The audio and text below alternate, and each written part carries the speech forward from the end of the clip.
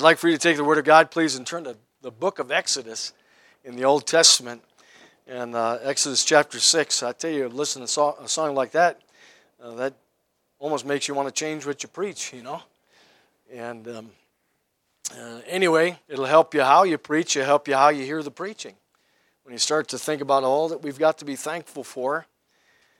Oh, so many good things, and this message is going to fit well with that song, or maybe it's the other way around. Maybe God just knows what He's doing, and the song fits well with the preaching. And so Exodus chapter 6 this morning, and starting in verse number 1, we'll look at verses 1 through 3.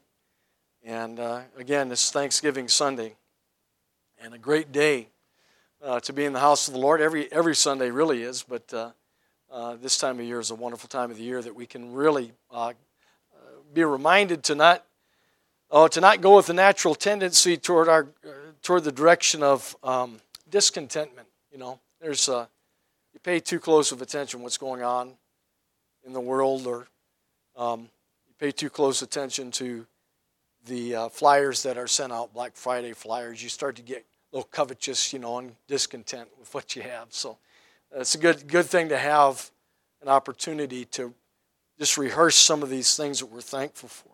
Wow, you know. And that's a great song for that occasion. Exodus chapter 6, starting in verse number 1. The Word of God says, "Then the Lord said unto Moses, Now shalt thou see what I will do to Pharaoh. With a strong hand shall he let them go, and with a strong hand shall he drive them out of his land.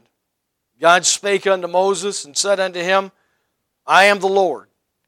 And I appeared unto Abraham, unto Isaac, and unto Jacob by the name of God Almighty. By my name Jehovah was I not known to them."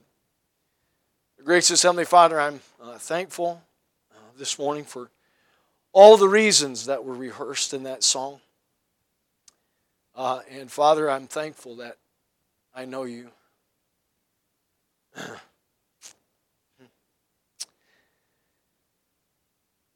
I know you by your name.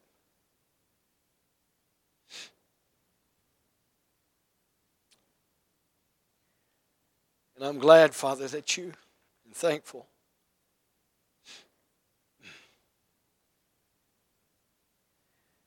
that you know my name. And Lord, help us today, help me, to effectively communicate those wonderful promises which you've made known to me and opened my understanding. And I pray that you'd open the understanding of these, and Lord, that you'd help us to be tremendously encouraged by what we hear and see today in thy word. And Lord, as I find is true so often, as I stand to break the bread of life, help me to know what needs to be said and what doesn't. And we'll thank you for it in Jesus' name. Amen. In Exodus chapter 6 and verse number 1, I've actually just been reading through this in my devotion time, and so it happened that the Lord put this message in my heart, and was reading about it in my devotions. In Exodus chapter 6, verse 1, God is silencing the complaints of Moses. Now, Moses was really at his wit's end, and I think in his humanity, and there's no way, I'm speculating here, I can't back this up with Scripture, but I really have to believe that Moses, where he was in his life at this point, was probably rather than go back to Egypt. And to make matters worse, he was really at a loss what to do. And if you want to know what I'm talking about, read the chapters previous to this at some other time, and you'll maybe come to the same conclusion.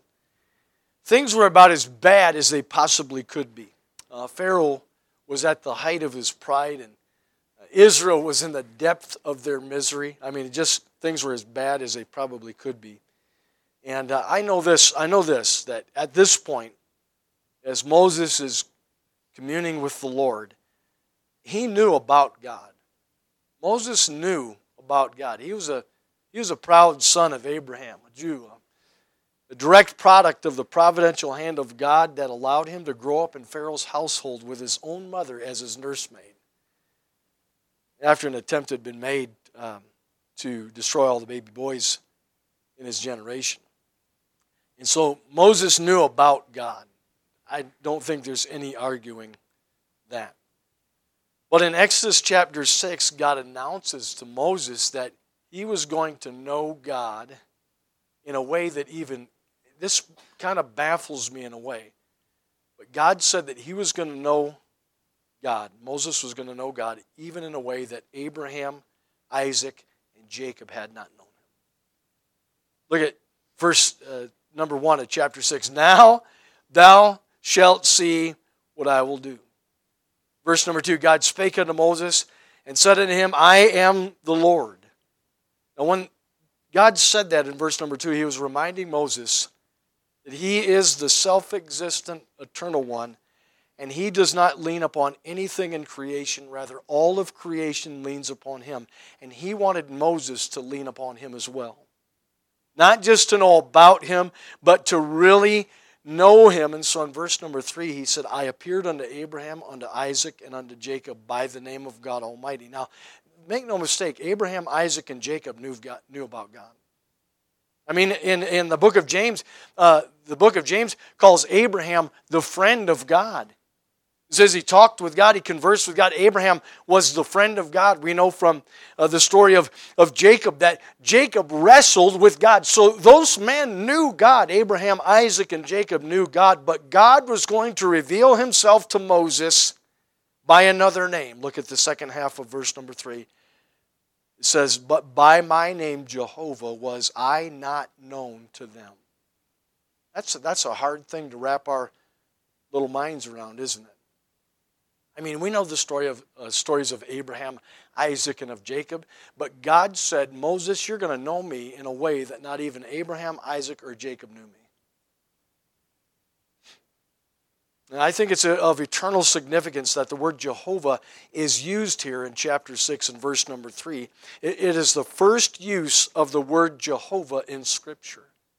And there's other translations that use another name for God there. But to use another name for God in the place of Jehovah there in Exodus 6:3 creates confusion. We know that God is not the author of confusion. The Bible is God's complete revelation of himself to man. Did you know that, right? The Word of God, the Bible, is God's complete revelation of himself to man. This includes 3 things. We believe that the Bible, the Word of God, is the inspired Word of God. It is God's Word. All Scripture is given by inspiration of God and is profitable for doctrine, for reproof, for correction, for instruction in righteousness, that the man of God may be perfect, thoroughly furnished unto all good works. It is God-breathed. God wrote these words. He used men to write them, just as an artist would use a paintbrush to paint a picture, or an author would use a pen or a pencil to write, or maybe a laptop now. God used men to write His words. He plugged into them and breathed through them His words, and they wrote those words as the Holy Spirit of God moved them. So we have God's complete revelation of Himself to man. We believe that this book is the Word of God by inspiration, by preservation as well. The Word of God was not recorded in the English language. It was recorded in Hebrew, Aramaic languages, and also the Greek. And so we not only believe in the inspiration of the Scriptures, but it also includes the preservation of the Scriptures. The Word of God, it says in Psalm chapter 12, verses 6 and 7, the words of the Lord are pure words, tried in a furnace of fire, purified 7 times. Thou shalt keep them, O Lord, from this generation. Thou shalt preserve them from this generation forever. And so we believe that the God who is powerful enough to give man His Word was powerful enough to preserve His Word and even to preserve it into the English language. We believe that. It doesn't stop there either. We also believe that the God who is powerful enough to give man His Word, to reveal Himself to man, to preserve His Word to different people groups through different generations, was powerful enough to illuminate His Word.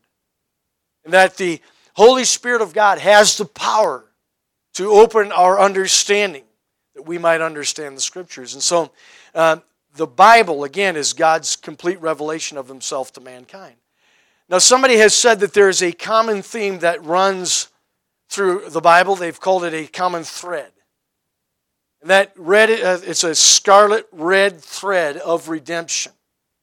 They've also said, the same person also said that there's another theme, a golden thread, of Christ's imminent return that is woven throughout the Scriptures. From Genesis to Revelation, there's a common theme, a scarlet thread of redemption.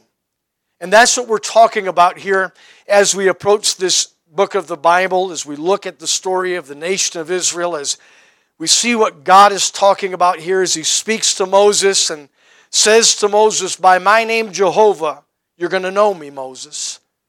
And it's a story of redemption. And redemption, or to redeem, means to buy back, to deliver, to liberate, or to rescue from captivity, to rescue from bondage or obligation or liability. And in Exodus chapter 6, God announces to Moses who He is and what He is going to do. It's a marvelous picture of how the Lord Jesus Christ reveals who He is and what He can do. In Hebrews chapter 7, verse number 25, speaking of the Lord Jesus Christ, it says that He is able to save them, to deliver them, to redeem them to the uttermost that come to God by Him, seeing He ever liveth to make intercession for them. And so we're talking about that scarlet thread of redemption, that everything that is recorded in the Word of God has that common theme of the redemption that Christ was going to bring eventually from this time forward, going through the book of Exodus and on into the New Testament. We see these things of redemption that are played out in the life of the nation of Israel, and we draw a parallel to them and how that Christ has redeemed us unto Himself. How that we who live under a new covenant, under the age of grace, can know God in the same way that Moses knew God. We can know God in a way that Abraham and Isaac and Jacob didn't necessarily know God back then. We can know God in a way that not even the angels can understand. Dwell in the presence of God. It's an amazing thing, and a thing to be thankful for, that we could know God by His name, Jehovah, by His redemption. I look at chapter 6 and verse number 6, where the Lord told Moses, I will bring you out from under the burdens of the Egyptians. Israel was under the burden of Egypt. The Egyptians were taskmasters. If you look at verse number 7 in chapter 3, Exodus 3:7, the Lord said, I have surely seen the affliction of my people which are in Egypt, and have heard their cry by reason of their taskmasters. Now, in the Word of God, Egypt is a type of this world. And the nation of Israel was under the burden of a taskmaster, the Egyptians, their taskmasters. And again, the Word of God, Egypt is a type of this world. And you think about how that applies to us and the parallel that we can draw there. And seeing that we're under the burden of this world, aren't we? The things of this world are an oppression to our hearts.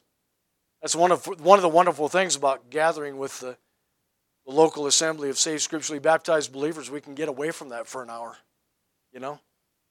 But in this world, we're oppressed. It's a burden in this world. Matter of fact, that's why we're told in 1 John chapter 2 and verse number 15 not to love the world, neither the things that are in the world. I think about what Paul instructed Timothy, the pastor at the church at Ephesus. He said, charge them that are rich in this world, that they be not high-minded, nor trust in uncertain riches, but in the living God who giveth us richly all things to enjoy. Why? Because this world is a burden. It's oppressive. We're under the burden of this world, and only God can deliver us from that burden through faith in the Lord Jesus Christ. God said to Moses, I'll bring you out. And Jesus said in John 14:6, I'm the way. He said, I'm the way out. I'm the way out of this burden, this oppression that you face in this world. And so I am the way, the truth, and the life. No man cometh unto the Father but by me. God said, I'll bring you out. God said in verse 6 of chapter number 6, Exodus 6, He said, I'll rid you out of their bondage. The Jews were in the land of Egypt living a life of bondage. If you were to go back to Exodus chapter 1 and verse number 14, the Word of God says, and they made their lives bitter with hard bondage, in mortar and in brick and in all manner of service in the field. All their service wherein they made them serve was with rigor. They're in bondage. You know, I thought about that too in the parallel that's drawn there through that scarlet thread of redemption, how that before Christ we're under the bondage of sin. You know, we're slaves to it. Without Christ we are slaves to sin. The Apostle Paul wrote under the divine inspiration of God in Romans 7:14. He said, I am carnal, sold under sin, sold like a slave on an auction block.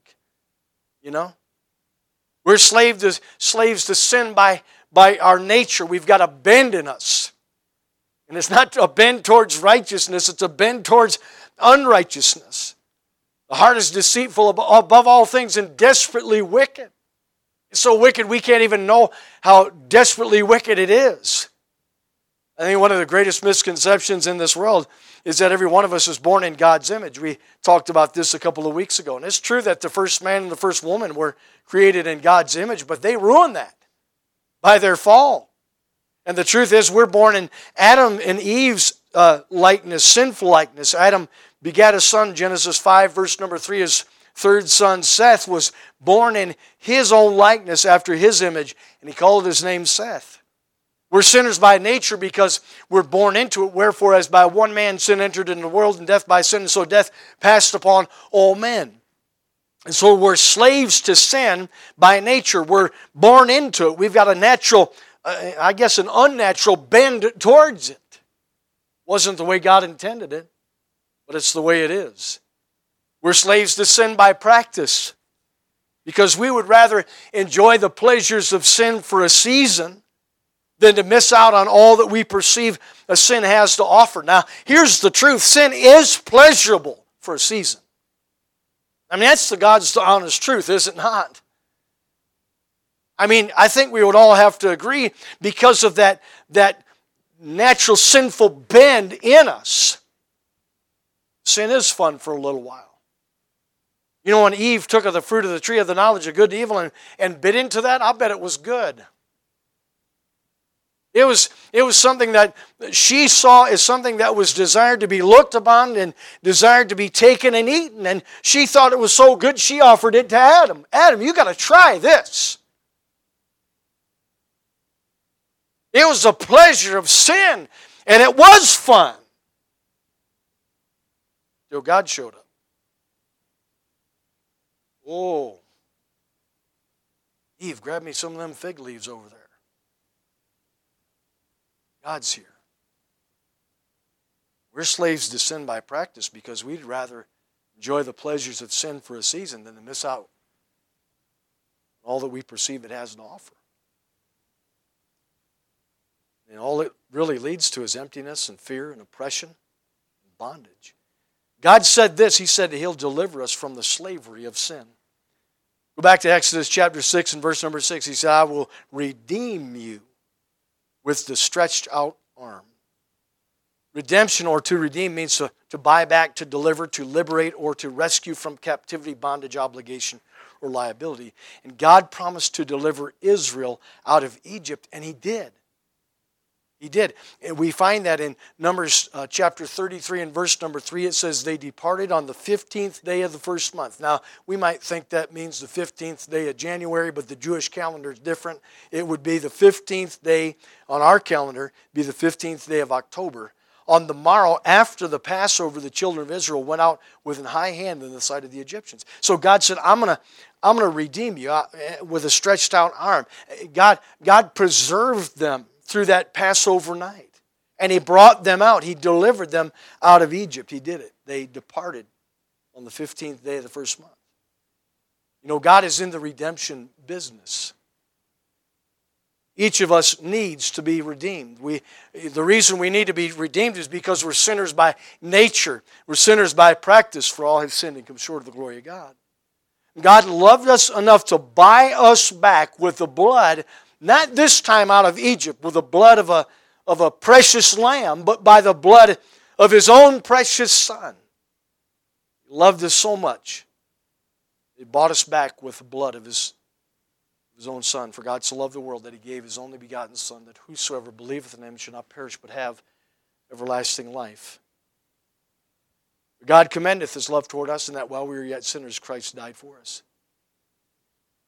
I can't help but think if He was willing to come to us as a Savior like that, we ought to be willing to go to Him like the sinners we are. It's our choice whether or not we're going to go to Him. And it's not an intellectual choice. Either way, it's not an intellectual choice. It's a choice of the heart. From the heart, we're going to decide if I'm going to go to God. Where the heart man believeth unto righteousness. There's 3 elements to biblical faith. We've talked about this before. There's knowledge. You've got to know what it says. So faith comes by hearing, and hearing by the Word of God. You've got to have a knowledge of what the Word of God says. The second element of biblical faith is conviction. Yep, I believe that's true. What I see in the Word of God, all have sinned and come short of the glory of God, I'm one of those. And then the third element of biblical faith is trust. And every one of us, I had a phone conversation with a young man who's really crossed the line in so many different ways. And now he's wishing he hadn't. See the pleasures of sin for a season. And now he's opened himself up to some things that he wished he never had. Now he wants to change. I had this very conversation with him on the phone. Christ is the one to change, that can bring the change. He said, I want out of this darkness. I said, then you got to go to the light. Every one of us is going to believe something. I don't care what it is, what you believe. You're going to believe something, and you're going to believe it one of 3 ways. You're either going to believe it because somebody else told you that's the way it was. You're going to believe it because that was your own personal experience. Or there's a third way. Here's the problem with believing what somebody else tells us. Words of men are unreliable. They change. Here's the problem with believing what has happened to us in our own experience. Experience varies. And we might be fooled by our experience. It may not be the whole picture. And so to base authoritative truth, what we believe, on what other people have said and upon what we have experienced is inadequate. It's not reliable. But then there's a third thing that people can base what they believe, and that is the Word of God. We talked about that last Sunday morning. And from the heart, we're going to make a decision, one way or the other. And we're going to either base that decision on what somebody has told us, what we have experienced ourselves, or we can base our decision on what the Bible says about it, about the Word of God, what the Word of God has to say about anything, really. If we'll go to Him, He has said that He will redeem us with a stretched out arm. Now, a lot of people have this idea that God is like an old man sitting in heaven on a throne with a fistful of lightning bolts, just waiting for somebody to step out of line. But that's not God's character at all. God said to Moses that He was going to redeem them with a stretched out arm. Now, that doesn't sound like an angry God to me. That sounds like a God who wants people to know Him by His name, Jehovah. I thought of this verse and the appeal that we hear coming from God through the prophet Isaiah. Come now, let us reason together. Though your sins be as scarlet, they shall be as white as snow. Though they be red like crimson, they shall be as wool. Now, does that sound like a God who's afar off? Does that sound like a God who says, come and find me? It It sounds to me like a God who has his arms stretched out to all humanity and says, come on. Come on. I'll redeem you with a stretched out arm. Look at verse number 7 of chapter number 6. He said, I'll take you to me for a people. God lifted Israel up out of the muck and mire of the Egyptian slime pits and made a mighty nation out of them. Do you know that? Hey, you might look at Israel and say, well, things aren't going so well for them these days. God's not done with Israel yet. So God takes them up out of the muck and mire, the Egyptian slime pits. They mentioned it in the song.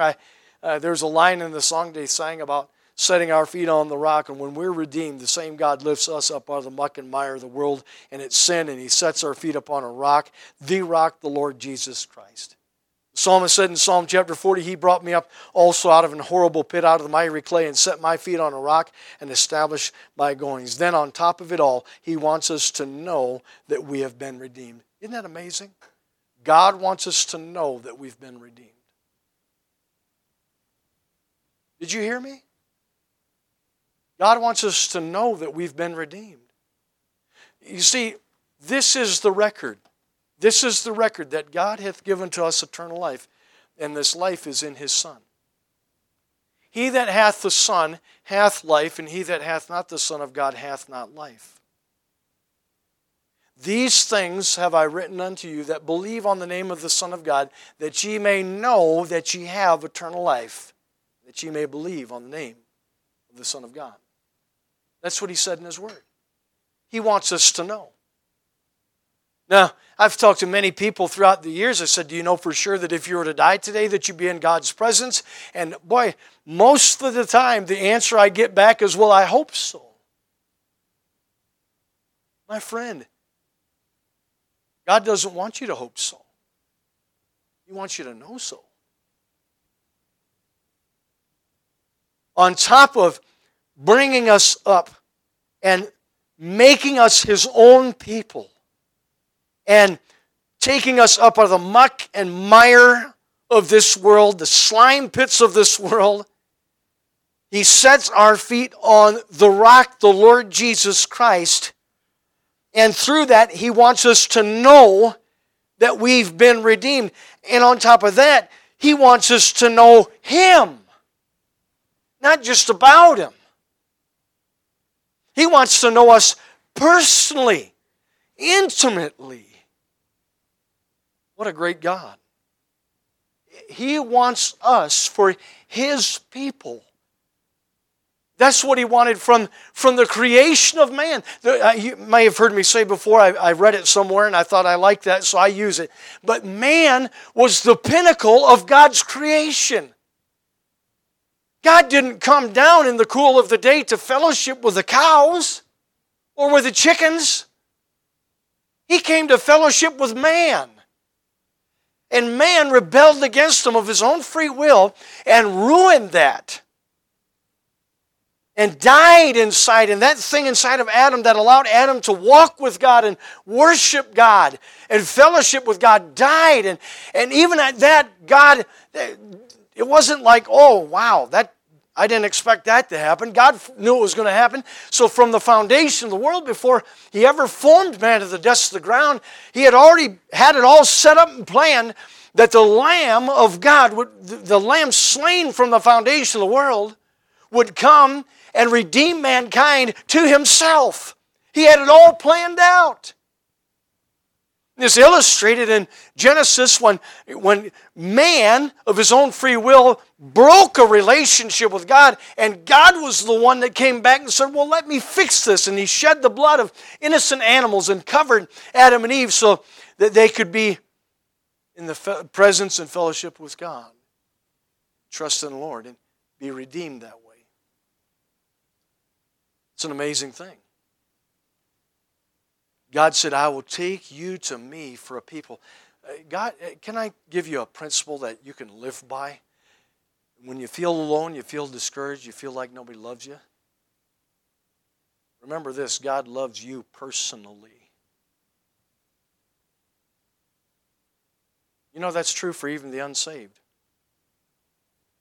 That's true for every human being. God loves you personally. There's nothing you can do that will make God love you more, and there's nothing you can do that will make God love you less. He just loves you. And He wants to have a relationship with you.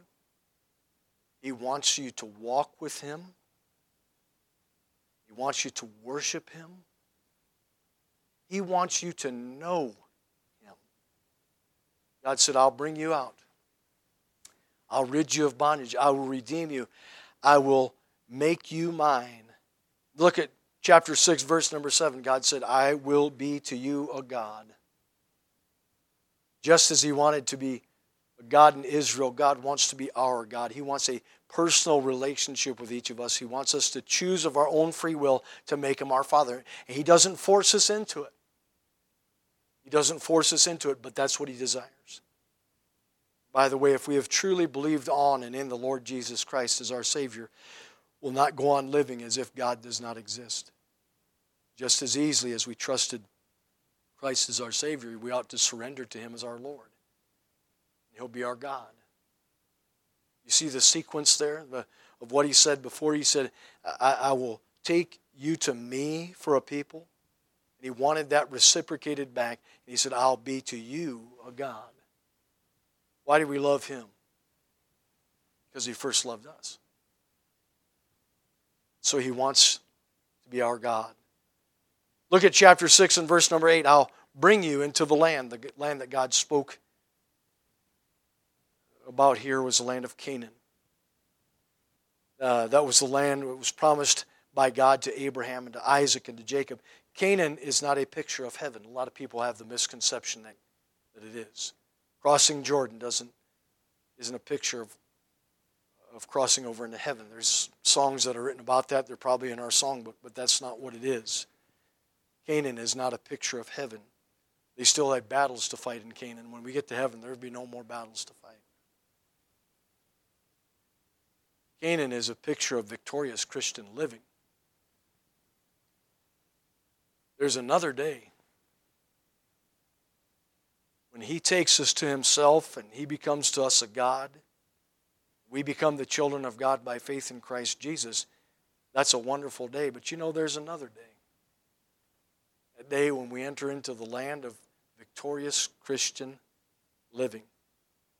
Sometimes we live as if we're defeated in the wilderness of this world. Now, don't misunderstand. There are battles for every believer to win, and by God's grace and mercy, they can be. But remember this, we fight from victory, not for it. Whatsoever is born of God overcometh the world, and this is the victory that overcometh the world, even our faith. But thanks be to God, which giveth us the victory through our Lord Jesus Christ. And so, God spoke of Canaan. Land was promised to God by God to Abraham, Isaac, and Jacob. He said, I'll bring you unto the land. He did. You know, if we'll let Him, God will bring us into victorious Christian living. Look at this in chapter 6, Exodus 6, verse number 8. I will give it you for an heritage. Our text, Exodus 6, tells us a bit about Israel's history, but it is also a picture of the salvation and heritage of the person who places their faith in Christ alone as a relationship with God in time and a home in His presence for eternity. God said to them, to Moses, I will give it you for an inheritance. Jesus said in John 14, in my Father's house are many mansions. If it were not so, I would have told you. I go to prepare a place for you, and if I go to prepare a place for you, I will come again and receive you unto myself, that where I am, there you may be also. God gave these promises in our text to the nation of Israel. But they're the same promises that He gives to those who will place their faith and trust in Christ alone. I will bring you out. I will rid you of bondage. I will redeem you. I will make you mine. I'll be to you a God. I'll bring you into the land. I'll give it you for an heritage. Those are promises of salvation that we can have. Salvation and beyond. Victorious Christian living. We can know God that way. He desires for us to know Him that way. And by revealing Himself as Jehovah, God changed the lives of the household of Israel. God changed them. Bob Jones Sr., don't agree with everything he said, but I thought this was good. You said, a God that has not changed your life has not saved your soul.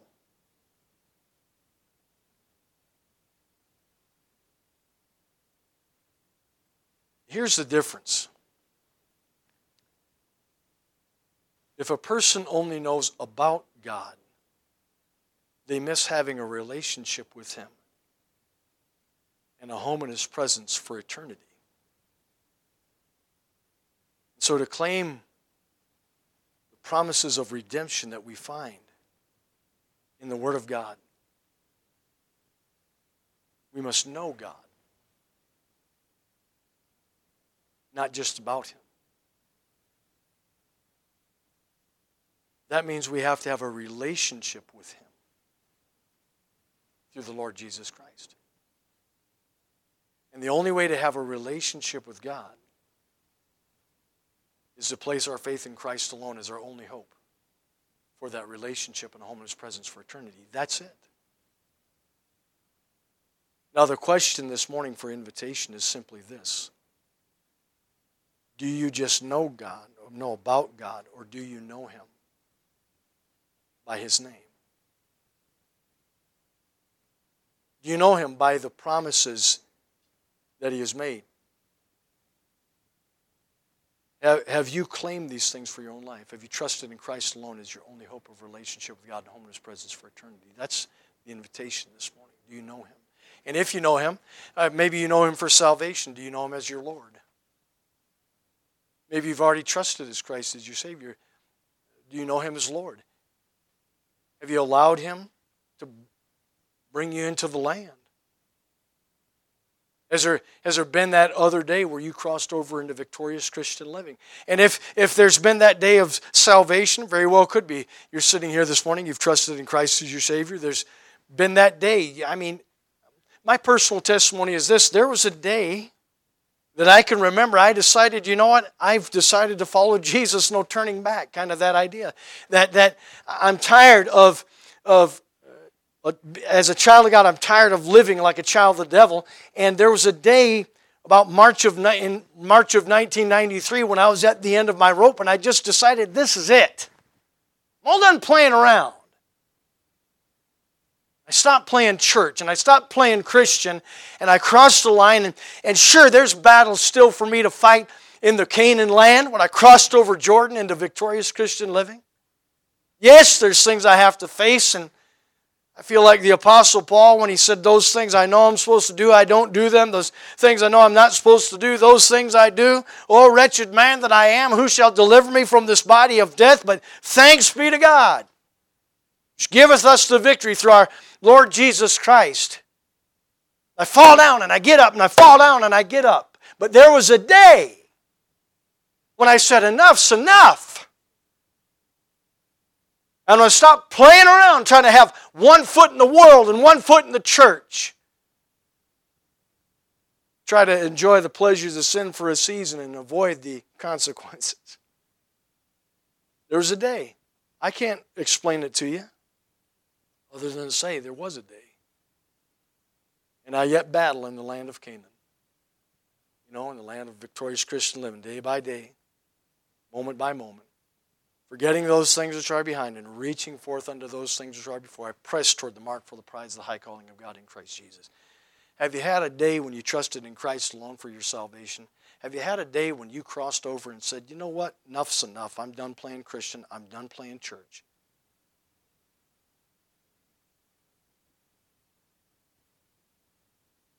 And very well could be there's somebody sitting here today that has the same testimony that, yes, I've trusted in Christ as my Savior. And yes, I'm all done playing church. And you might just be one who comes during invitation time and say, thank you, Lord, for your mercy and your grace in my life. Or maybe there's you're battling hard. You've got a hard battle going on right now. Yeah, you've been saved. You crossed over in victorious Christian living, but you're battling something right this moment. The Spirit of God's dealing with you. However, Lord leads you. Would you respond today to that? Mrs. Knopf is going to play a hymn of invitation. Well, I'm so thankful that God wants us to know Him And that's the plea really today. That we would know God, not know God as our Savior, know God as our Lord. To know that. And to thank Him for it, whatever the case might be. Heads are bowed, eyes are closed, piano's playing. Invitation's been given. Come to Christ. Let Him be your Savior. God's reaching out to you right now. He wants to be a Savior to you. He wants you to cross over into victorious Christian living. Why don't you cross over there today? Have that other day that Hebrews talks about. We finally surrender to God once and for all. Not that everything's perfect, but not that all the battles have been won, but that we just decide, this is it, I'm done playing.